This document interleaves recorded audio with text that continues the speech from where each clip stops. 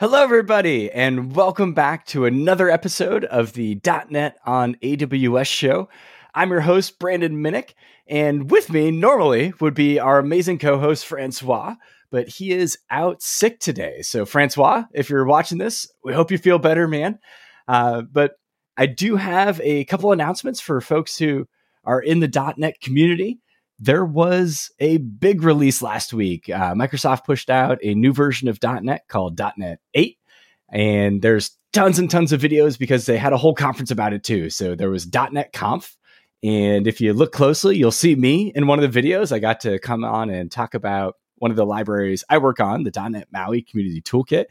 So go back and check it out because .NET 8 has so much goodness for us .NET developers. It'll make your apps faster just by running it. There's amazing things like dynamic PGO and tiered compilation and all sorts of optimization that actually you can check out in a previous episode that we did with our guest, Martin Ulrich. But with me today, we're going to jump right into it. We have an amazing guest. You know him from his website and podcast, Techie Gurus. You know him from his amazing blog, Buckley Planet. Christian Buckley, welcome to the show. Thanks for having me, Brandon. It's great to be here. Thanks so much for joining us. Yeah. So for anybody who hasn't met you yet, who are you and what do you do? Yeah. So I am, day job. I am the director of partner management for a company called Rencore out of Germany. I'm the first and currently only US employee. And so we do governance across the Microsoft 365 stack. I'm also on the board of directors and am an author for the site Techie Gurus, as you mentioned. And Techie Gurus is a Microsoft technology focused website. There's a lot more that's happening behind the scenes there, but it's a community. As we like to say, our tagline is built by the community for the community. So just about everybody that's involved with it and board members are also authors. There's a bunch of us that are MVPs and regional directors. And most people don't know what that is in RD, but that's another thing that's out in the system. And then, of course, I've got Buckley Planet, which I just kind of I was looking through, plotting out my schedule for Q1. And I'm sure as we all do this, I'm looking ahead at dates and realized on my calendar, February 3rd will be the 20th year anniversary of my blog. 20 years. I know it's a long time. Yeah. So I'm old. Yeah, I mean, other than that, I've been in tech my entire career, which is now over 30 years. It's funny enough, I'm a marketing guy, but I went and did, technical project management and started off as a business analyst and tech writer, and then became a PM, worked for the phone company, worked in a number of startups, had my own startup, sold my startup. Did some interesting things, some fun projects, went to work for Microsoft. I'll say this, people that know me know this, like I did not enjoy my time working for Microsoft. I'm a better on the outside. I'm a community guy. Didn't fit kind of the Microsoft employee model, but love partnering with the company and have been in this space in the ecosystem working for different ISVs or independent software vendors. So Microsoft, now this is the very diplomatic way of saying that Microsoft creates a lot of things, and with a lot of creation often comes a lot of mess that partners, or I should say opportunities for partners to come in. And so I've worked for a number of those partners to go in and work on some cool technology and with some cool Microsoft technology. And so I'm a technologist at heart. When it gets down to my roots, I'm a marketing MBA. That's, normally I feel like most developers would hear I'm a marketing MBA and run in the other direction. But you've done so much work for the community, and I'm curious, maybe we go back all the way to the beginning, because you mentioned 20th anniversary of buckleyplanet.com. Congratulations. Yeah, thank you. You've probably got blog posts older than some people watching the show right now, which that's scary. Maybe that's a good thing. Maybe that's a bad thing. I mean, even in the comments, Brigetti says, "You're great. Not even old. Well, my three grandkids would argue with you about that, but yeah. But yeah, let's go back. Yeah. So I'm curious because nowadays everybody's got a blog, everybody's got a podcast, and I say that because I have a blog and I have a podcast. But 20 years ago, not so much. So what inspired you? What was that trigger that you looked around and said, this is going to be good. This is going to be something I want to do. And this is something people are going to want to consume. You know, what's funny enough is I'm trying to remember. I don't even know if the word blog existed when I launched the site. I had been doing some writing prior to that. Now I did what some people have this experience where, so I'd been doing writing for my own startup. We sold our startup in January of 2001, actually sold to, for those that remember, Rational Software. And then I partnered with Rational then they got acquired later that year, I believe, by IBM. And so I had a partnership with Rational and Catapulse, if you want to nerd out in that space. Remember those names. And then with IBM for a few years, I then went to work for a company that didn't want me blogging. And in fact, it was part of the employment agreement. Like, they were very careful with the messaging. And I'm sure there's people that have run into this. In fact, when I started at Microsoft in 2006, they said, we don't want you blogging. And I just I looked at Robert Scoble had already left, and I looked at what he did, basically gave them the one finger salute and said, hey, I'm going to do what I'm going to do. And I just continued blogging as well.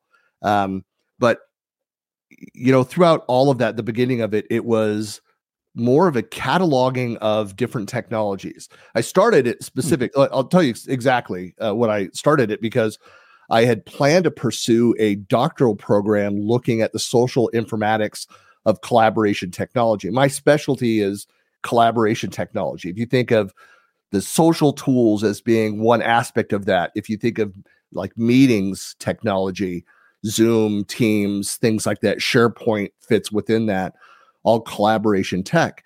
I've been involved with collaboration technology since the late 90s. We even built our own chat system, chat tools, as part of my own software company. And so I started cataloging the various players that were out there, thinking I'm going to start down this road. I'm going to towards my doctoral program. Then as I started doing more research into this, I also realized that I had to be careful with what I wrote about, because anything that I collected, reported on, wrote about before I started my program could not be counted as part of it. So I paused.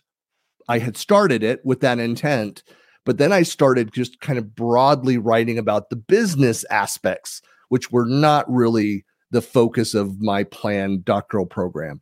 So I just started cataloging, the early days of LinkedIn. My LinkedIn number is, some people are aware of this, that we all have a number of when we joined.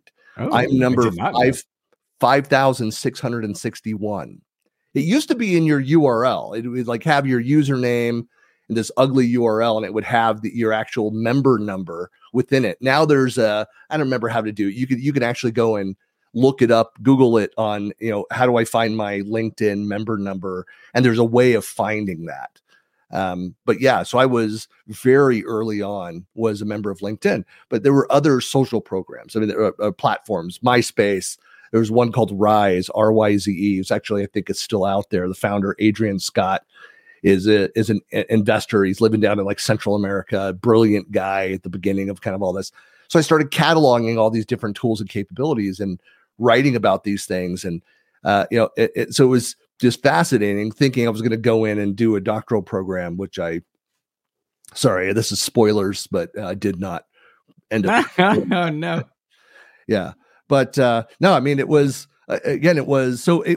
purely, I was writing about things I cared about that I thought were interesting.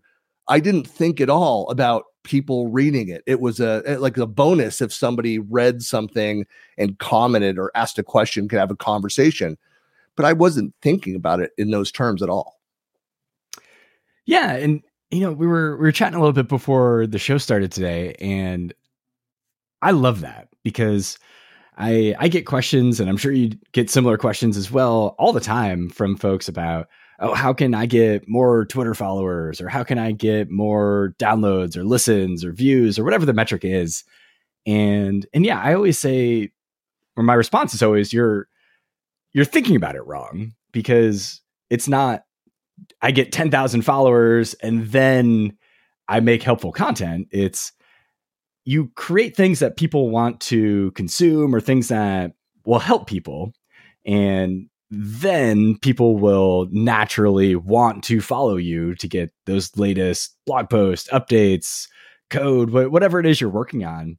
And so, yeah, I love that that was the foundation of your blog. Not, I want to get 10,000 views a week, rather just, this is something I think might be helpful. And if anything, it sounds like it was helpful for you. So almost selfishly, like, let me offload my brain onto this website. Right. In a way that was searchable, that I could go and find it and access it. You know, it's kind of funny, though, that, and I'm not, so I'm a big OneNote guy. And so for especially the last decade, I've just really ramped it up. I can't remember, maybe that's how long OneNote's been around, but I started leveraging, OneNote to document kind of everything within it. And just about everything I published on the blog is in OneNote first. And so, I actually have like a folder where I archive my OneNotes. Once it's published, I'll grab the URL for the published site, if it's published on my own site, or if I write for someone else or my company or whatever it is, put it in there, and I'll archive it. When I'm going and researching on a topic, especially recurring themes that I write about, again, collaboration themes, social informatics, governance is something I talk about, IT operations, IT governance a lot. That's most of my career has been in and around IT governance. I will go and research to my OneNote and or my blog first, and be like, and I'll find stuff that I write, and sometimes reading through, years later, be like, I completely forgot that I wrote that. And sometimes when you do that too, it's sometimes fun to go back and just like, wow, that's really good. I didn't know. I should steal that, and write something new. But it has been exactly what I intended at the beginning. It's been a resource for me to go back and look at historical. I'll go back and look at, I know that I was at that event, and I wrote about it extensively. Great example. You remember when Yammer was acquired by Microsoft? Now, former company that I worked for, we partnered with Yammer prior. In fact, it frustrated Microsoft that we were a Microsoft partner, but we were partnering with Yammer, and there's some other stories I can tell there. But then they acquired them. But I, being big in social technology, it was a big deal that happened, and so the next few keynotes that were after the announcements were made, and I kept copious notes around that and blog posts around that stuff. And I've been able to go back and I was interviewing, and I don't remember exactly the point, but I remember I was talking with Jared Spataro, who's whatever his title is now at Microsoft, very, very senior. At the time, he led the SharePoint engineering team and product marketing. And I was talking about something, and he made some statement about Yammer, about the intent of Microsoft. I was like, no, that wasn't the intent. I said, this is what it was. And he's like, no, I went back and I sent him a link to the blog post that had like the actual messaging that Microsoft announced on, and to show him how the messaging had changed, had shifted over. Interesting. So yeah, that's another fun thing about blogging is when people kind of change different facts, being able to go and having documented it and call them out and have the data behind that, and show that the blog post has not been edited since 2013. So it's a historical document. Oh, I love that.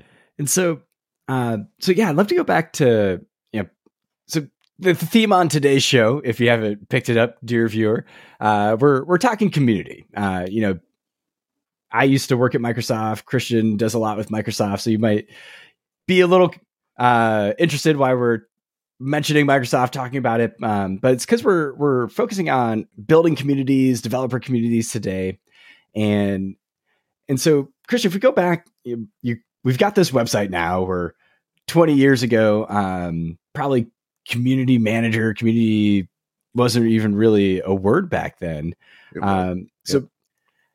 So how did you then grow into, today you manage multiple communities, are very well known for helping grow and even facilitating others. So what was the next step after we've got this blog post to now I'm going to stand up community, or did it happen more organically? Well, I'll go backwards a little bit. So I started my my first company, which is called such a horrible name. It was called TOSIS with a Q like roses, but with a Q, which stood for, it's an acronym, of course, for Quality Object-Oriented Software and Engineering Systems. And so I'll get into what we did, but but that happened. Started that during business school with two of my classmates as a project that evolved into a company. It started with a piece of hardware and evolved into software and into the larger systems, which is what we eventually sold. But we started participating. So I'm born and raised in the San Francisco Bay Area. We were talking about that in a previous discussion. So I grew up in Diablo, Danville, California. For folks that know that, out in the East Bay. I started participating in a more of a peninsula-based group called the Software Development Forum, or SDF. And it was actually headquartered down out of San Jose, but with a lot of events that happened in Silicon Valley and up the peninsula and in San Francisco, and never over into the East Bay when I was started attending. So it was user groups. They called them special interest groups, or SIGs, instead of user groups. And they would have different, as the CEO, as a founder of a startup, and eventually going to look for funds, I started to go to these networking events and participating in monthly meetings for entrepreneurs, and how to get funds, how to find the right attorney, and then different technology SIGs or user groups. I said, this is fantastic. And then, I started as I got to know some of the organizers of SDF, and they had been around. I think SDF was formed in the, late 60s, early 70s by a bunch of the biggest VC firms, been around for a long time. And this was in the late 90s that we're talking about. Said, why aren't we doing any of these events out in the East Bay? You have 60% of the workforce of the Bay Area is coming from the East Bay. So the far East Bay where I lived, as well as the Eastern Shore, driving over a bridge. And I drove over a bridge for about 8 years. So working in downtown San Francisco, working in San Mateo, eventually Redwood City, and Palo Alto, and drove over a bridge every day. There's a different discussion around that. I've worked in primarily collaboration technology companies that enabled people to work from anywhere in the world, and yet their policy was they would not allow people to work remotely. So, yeah. Anyway, so here I was, saying, hey, why aren't any of these events, these user groups, over in the East Bay? And so they did a couple of trial events, and they were well attended. But the organizers complained about having to drive so far to organize and run them, and there weren't all the venues, and there were logistical problems, but they weren't willing to figure that out. So in early 2000s, so before I or right after I sold the company, sometime around that time, met up with two other co-founders, and we started a group called the East Bay Innovation Group, called ebig.org. And we didn't intend to go head to head with Software Development Forum, but we intended to create something similar specifically for the East Bay. And it ended up, we had a partnership with SDF where any paid members of either organization could attend as full members of the others' events. So we figured something out. There was some percentage that crossed, but most people, when there were events in the East Bay, they didn't feel the need to drive all the way down to San Jose to go attend to an event. And so we saw over the first 2 years, we went from 0 to 10,000 registered members. So Wow. I ran a collaboration SIG, and I ran the startup and entrepreneur SIGs. So 3 different user groups that I personally ran. And I had people that I worked with that were part of, we had like a little mini board for each of the user groups, but we had dedicated locations that were in Livermore and Dublin, San Ramon, Walnut Creek, Concord, we used in Oakland. In fact, the ones in Oakland, I mean, famously, we had we started one that was around the social technology. So we had a bunch of we had Craig Newmark came and spoke. So of Craigslist, we had founders of LinkedIn came and presented to us. So we got a lot of big names coming out and talking. We got a bunch of VCs to come over because, again, the relationship with SDF, we understood early on that to start something 100% from scratch without leveraging the experts in what was already built before us and complementing and working with them, that was a faster path to success. So building on something is easier than starting something from scratch. Unless what's already there is just complete garbage and, but from a community standpoint, you want to go and partner first, leverage what's there, and then add on to that and build and grow.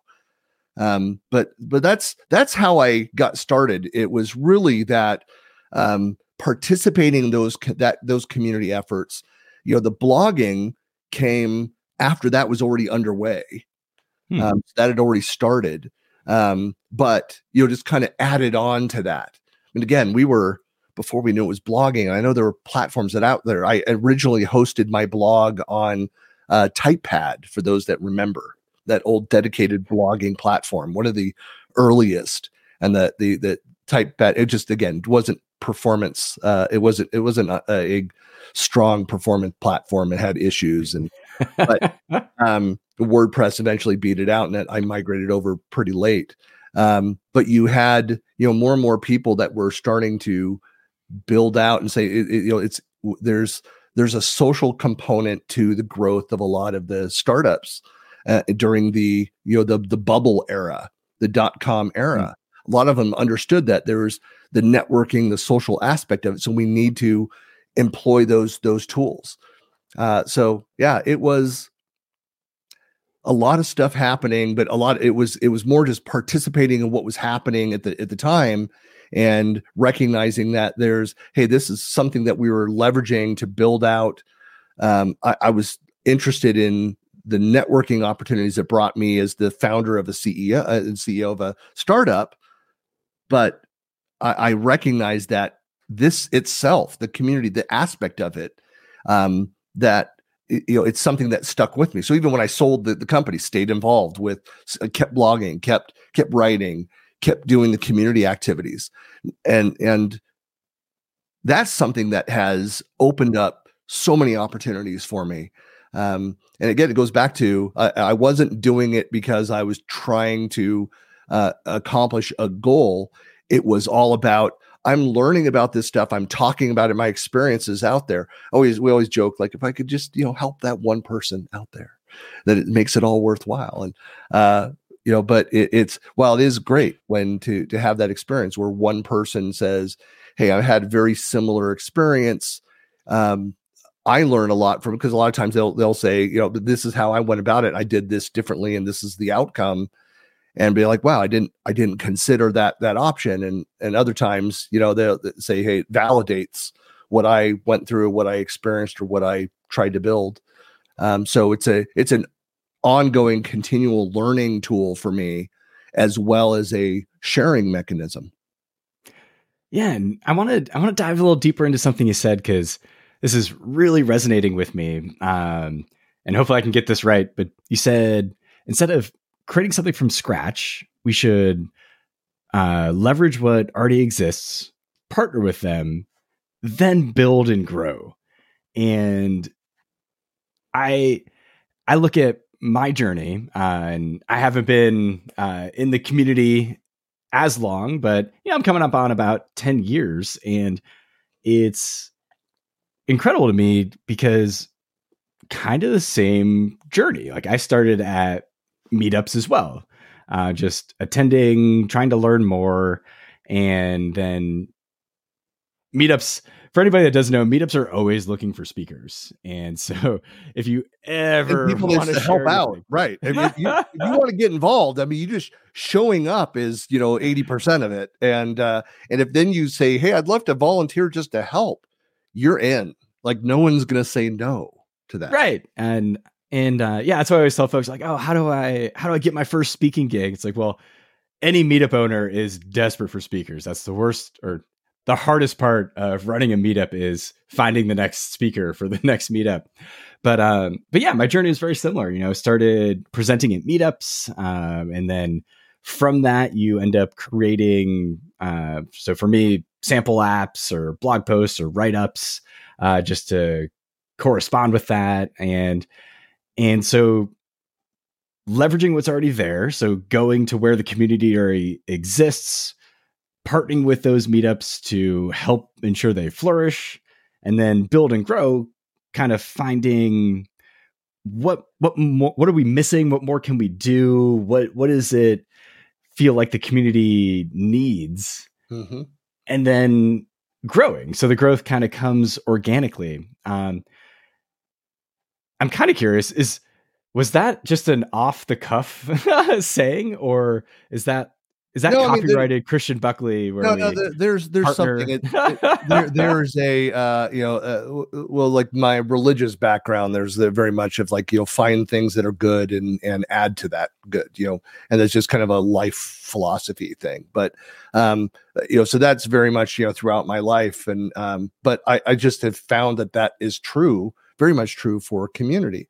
And we were also talking before we started recording, and we're talking about a few things. And like I've never been one of these people that looks at, okay, what are people searching for on my blog, and what got the most traffic, and I should go write more about those things. Because as we were talking about, like I have a blog post that I wrote, and I went and looked it up before we started in 2019 that keeps showing up in the top 3 month after month after month, and it's about a topic, Outlook, that I don't care much about. I was interested in that one thing, and I wrote about it. And in fact, I even guessed. I said, I think I've only written about it 2 other times, Outlook, on my blog since then. And I was right. I wrote in 2020 and then 2022 something about Outlook on there. But if I were looking at how do I get more viewers, how do I get more readers, if I was driven by that, I would be writing a lot more about those topics, and Outlook's just one of those things, but looking at the performance of that. But that's never been how I write. So when people do, they ask me the same question, like, well, how do I grow my website? How do I grow my followers? How do I do that? And if you look at call them algorithm-driven content creators, that's what they're doing.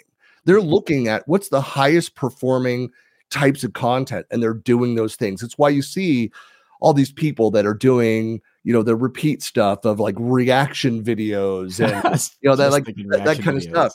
And don't get me wrong, I mean, there's some of my favorite content creators out there. Like I was looking at this, it's such a as being a middle-aged guy, I absolutely love Charlotte Dobre. If you don't know who that is, she is just a funny human being, and I love her style. And I'm just a big fan of her style but that's like all she does. So now I've just started noticing all of these other content creators doing the same kind of stuff. None of them as funny as Charlotte. She's like awesome at it. Anyway, if you're looking for videos, it's like if it's 2 a.m, you're sick, you're wide awake, and you want to watch funny videos about bridezillas destroying their family and friend relationships, go to Charlotte's website. But anyway, but that's what so much of the advice by experts out there to grow is go and find what's popular, do more of that kind of thing. My argument for organic, healthy community is Like you can be aware of the types of content. That's why, I mean, you and I have both diversified. We do audio and video, and I do written, and we speak in person. We do a variety of things because there are different people, different styles. There are people that they may have never seen you, heard you, and they show up at a show and they're just like, you're fantastic and thank you for this. And they just don't read blogs. They don't listen to podcasts. They don't watch YouTube. Like, it's like, how are you existing in the world today? But there they are. But you show up. We at live a show. in very different worlds, right? So you have to have. There's different. This is the marketing guy speaking. There's different channels of distribution, and you need to have a variety of channels of distribution to reach all the potential audience members of your content. But about what you write about. The number one, this goes back to, again, another marketing guy, Seth Godin, talked about early on, and famously his first book, sold his company, Yo-Yo Dying, to crap, now just for the name skipped. Anyway, sold his company in the 90s for hundreds of millions of dollars, whatever. Became this marketing guru. He wrote this first book, Permission Marketing. And he went on to write other books. Two of my favorites are Purple Cow, and my best title is All Marketers Are Liars, which is fantastic. But it talked about, so the theme throughout all of that is authenticity. So if you're not authentic, people know it, they see it. Like if I went out and tried to write Christian Buckley's guide to .NET, like no, like no. The AI is not yet good enough for me to fake that. Okay. But so for me to go and write about collaboration technology, write about governance topics that I know about, Microsoft releases something new, I can go and write about those perspectives on my SharePoint background. I can go write about that on the collaboration technology, the broader, my industry knowledge in the space. I worked for years in the high-tech manufacturing space, so I understand IT and technology and operations aspects of the manufacturing sector. Worked when I joined Microsoft. I knew the oil and gas exploration space and worked with clients in the mining industry globally. So these are industries that I can go and talk about the nuances of the technology, the impacts that are different around that. So if I go write an article on something, I've got, in those areas, not a huge audience compared to a reaction video to people watching the latest Microsoft product announcement. Like, those exist, that they're out there. I don't watch those either, but I might get more clicks, I might get more views around that, but it wouldn't be authentic for me to go and do. As an extreme example, but just to keep it in theme there. But so that's why I encourage people to go and write about what you know in your journey, and don't worry about because I've heard this from people that are like, how do I get started with that? It's like, write about what you know, write about what you're going through. And people hear this all the time. They say, well, I've read these other definitive articles that have answered the questions about that topic. I said, yeah, but not in your voice, not with your experience, your background, and the likelihood that everybody in the world has read that one, what you call the definitive article that answers all the questions about that, is not likely. And yet they found yours. And people might prefer my voice to a Scott Hanselman. They may prefer my perspective over there. I just bring that up because my podcast is up for an award next week. I'll find out. I'm up against Scott Hanselman. So if you don't know Scott Hanselman, I'm not going to win. But the fact that I'm finalist and I'm one of the three, and I'm against Hanselman. So yeah. Congrats, by the way. But it's so I'm fine with being a finalist. That's great. But again, it just comes down to, I'm going to continue writing about what I write about, talking about what I'm talking about, doing it because I'm passionate about the topics that I write about. I realize it's a smaller audience than maybe I can reach, but that's not my goal. Yeah. And I'm curious to get your perspective on something, because I totally agree with you about focusing on what, not just what you know, but also like what you're excited about, bringing your authentic self, like you said. But I'm kind of curious to get your opinion on why do you think things will flame out? So let's say I always make reaction videos now because I did one, it got hundreds of thousands of views, but now I keep doing them and they only get 10,000 views, 1,000 views. Why do you think things like that peter out when we kind of start going away from doing what we enjoy and what are authentic, and I guess stop being our authentic selves? I think fundamentally people understand if it's not authentic, if there's something about, I don't know, there's the sparks not in our eye around doing it. It's like, I don't know. It's an intangible thing. People recognize it though. Again, if I were to start talking about topics that are, out of my league, I don't have that area of expertise. I mean, people do not come to me for answers on .NET. And so I would not speak about .NET. But I think that's part of it. If you're, because a lot of what builds up the audience and maintains that is that consistency around that. If people, there's something that drew them towards that. If they're not seeing it, I mean, there's an indicator of like, hey, this is not working. The other thing I would say that, like there are videos that I do another series that I have running out on YouTube is the M365, so the Microsoft 365 AMA, or Ask Me Anything. So the M365 AMA series, where we go and we find questions that people are asking, a lot of them unanswered questions out on the interwebs somewhere. We pull them out of Facebook communities. We pull them off of Microsoft Tech community. We pull things off of just various sites that are out there. And then there's a group of us, and there's about 16, 17 of us now. And we get together in small groups and we answer these questions, and we do it in a video. We're not sharing code bits and there's nothing, it's not, overly technical. I mean, it is the subject matter that we go through. It can be very technical, but we talk through it. And some of them get tens of views. Woo! Others, Dozens. Thousands, yeah.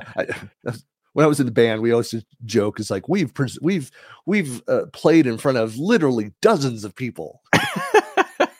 But yeah, so the others that take off and get thousands and tens of thousands of views, and again, that could be something where we might look at that and say, hey, let's only go answer the questions around this topic that took off. Like, no, we're answering questions in a broad variety. That's part of what I think makes our effort authentic. We've done close to 250 of these videos so far, and we're ongoing. In fact, we're doing more recordings this week. But are you doing it because you're looking for the clicks and to grow, or with that lower number of views, did you still share what you wanted to share, and were you good with that? Yeah. And so I don't know. I've often thought about this. I realize that there are people that are like, no, I'm trying to build out my site. I'm trying to get more views. I'm trying to build this domain around this. And maybe I'm not the right person to ask about this. From a marketing side of the standpoint, I can talk to you about the mechanics of growth. When it comes to what I actually do, because all of that, it has nothing to do with my job. I'm doing it. It's my time. And so when I look at how I want to spend my time, I only want to spend time on the things that I personally enjoy, that I'm passionate about, those topics, not about what could help my company, help my job. So that's a big difference for a lot of people. I know that some people look at that and be like, well, that doesn't make any sense. Why do you waste your time doing it? Because I enjoy it. Right. It's like saying, like, why do you waste your time doing woodworking? It's like, well, right. Or fishing or whatever. Right.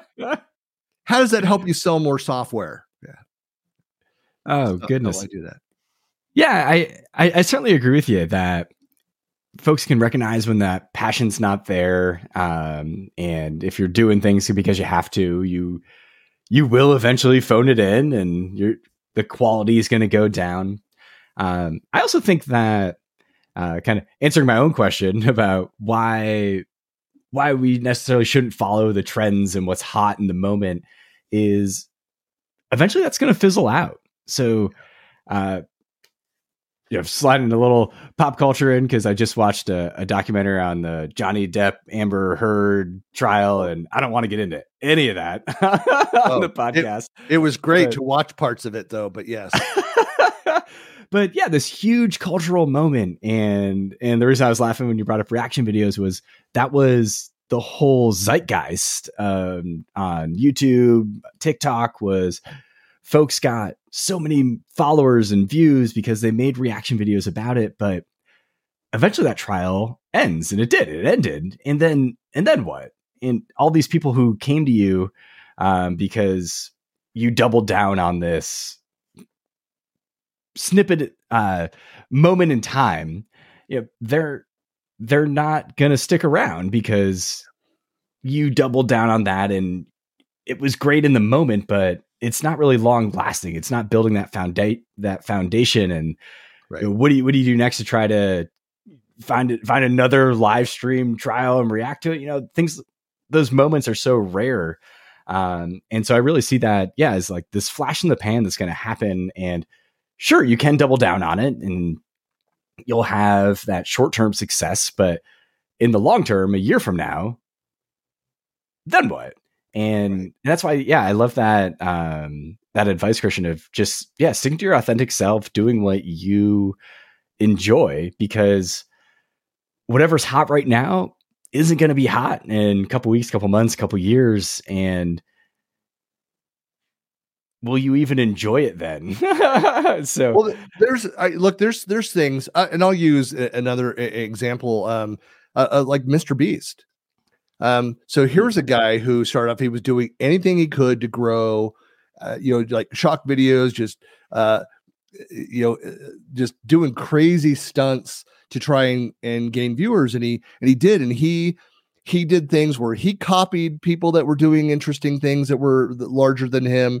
He had a lot of, followers, the copycats that would, try to duplicate what he did. But then he started the philanthropy side of it, and it really, and it was always towards the beginning. It was like, there's a guy, I don't know what you think about him. It's like, here's a guy who, again, is authentic, cares about people, wants to help people. If he has the ability to help somebody, he wants to help people. And that has become so much more. That's the underlying theme of everything else he does. He does it so he has the ability to go and help others. So to some degree, that's true for the content that I'm doing it because I love helping people. It's like the runner's high of being able to go when somebody says, this was so helpful, this answered my questions about that. Like you get that runner's high, that rush out of that satisfaction and helping somebody to learn. One of the worst things like you can do for a person like me is like go to one of my sessions at a conference and don't ask questions, don't have any comments. Like presenting to a silent room is one of the worst things. I prefer it to be interactive. I will change what I talk about based on the types of questions that are coming in. I'll modify things, adjust for the needs of the questions that are coming up. The conversations that happen after presenting a session, after writing a feature article, and the conversations that come up because of that are some of the best. I love that interaction with people afterwards. Let's go have a conversation. I shared as a thought leader in these areas. People come up and disagree with me. Fantastic. One of my closer friends within the community early on in my speaking career in this ecosystem ripped apart one of my sessions. And people afterwards came up and it's like, aren't you pissed off that guy? He was like asking, he's challenging you in the session. I was like, he was right. I had not answered those questions. And I pointed out, I said, we're not disagreeing. What I said wasn't incorrect. It just wasn't complete. I took his feedback and it became a better session. And I thanked him outright for it. And we're friends to this day. That was over 10 years ago. And it was fantastic. And I then, of course, in a dark alley, I grabbed him like, you'll never do that in front of people again. No, but it was, so I love to have that interaction. It's like, building muscle. You've got to break down the muscle for it to heal and repair and to be able to grow. You need to have that feedback, that interaction. So even if you are, I wouldn't call it selfishly, but I'll use that word, selfishly doing community, apologies, just getting over being sick here. But even though you may be doing these activities to benefit your career and grow, I mean, look, that's a part of why I do what I do, but it's just kind of a built-in piece of it. It's not the reason why I'm doing it. But you want to focus on certain areas and kind of build a name for yourself. There's nothing wrong with that. But again, with the goal of helping people and learning, there should be the feedback mechanisms for that. It shouldn't be the primary reason why you do those. But love this. And to stick with that theme we were talking about earlier about partnering first, going to where the community exists, helping them build and then growing. I feel like we've touched on the first two so far. So partnering in our case was joining local meetups and finding out where, right? Yeah, user groups, see where the community is, see what they need, building for them. Like we've talked about, authentic content should be things you enjoy, because that's what's going to keep you coming back. And it's what keeps me coming back is I enjoy doing it. But if we shift forward into that growth part, it almost sounds like a couple of things we're saying are conflicting, because we're almost saying, ignore that viral growth, and ignore that blog post that did really well, and don't double down on it. But I don't think that's what we're saying. No. Christian, how do we grow that? So there are certain things. Well, like we were talking about, like the blog platform and problems before we started recording too. And I'm switching. I won't get into the detail of that, but one thing you need to do, this is kind of an operational thing. And sorry, I'm going to nerd out here. This is an MBA thing, but so W. Edwards Deming is an important person in the history of business and technology. So he was one of the Americans that were sent over to Japan after World War II to help rebuild. And he's part of the whole total quality management, like that whole movement. But the highest quality award in industry that you can get in Japan is the Deming Award. And one of the things that and I can hear his voice because I've watched the videos so many times, he would talk about is you're constantly optimize the system.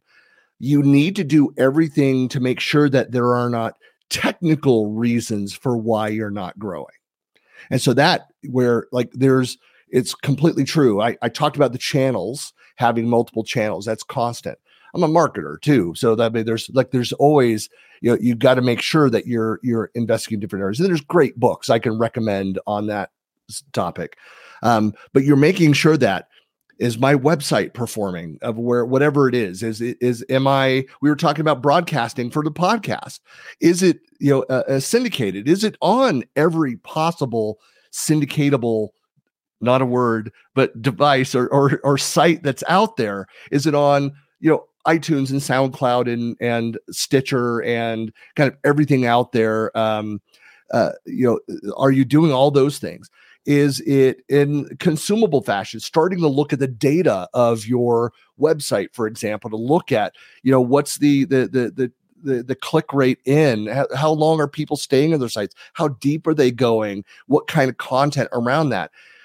So you can look at those kinds of things and you might make a decision like, hey, maybe, I just was thinking of this too. Like that article that I brought up, that's always in my top 3, that on a topic that I really don't care about. If it was, there are other topics that are in the categories of things that I really care about. I do try to write more about those. And so I think a lot of my growth is because I've become more specialized in those things that I care about. They aren't the biggest potential for my site, but I am looking at the metrics of the topics that I care about. It's just unfortunate that some of my most popular articles and things that I do are about things that I don't care about and will likely not build on. And so I go and try to focus on the things that do align. And that is, it's a constant thing you need to look at. Monthly, looking at your metrics. Monthly, looking at the minimum on a monthly basis. Understanding what are your competitors doing in this space. I mean, there's free tools that are out there where you can go and look at what other bloggers, what other podcasters are doing, what other webcasters, what the other shows that are popular, and do a comparison.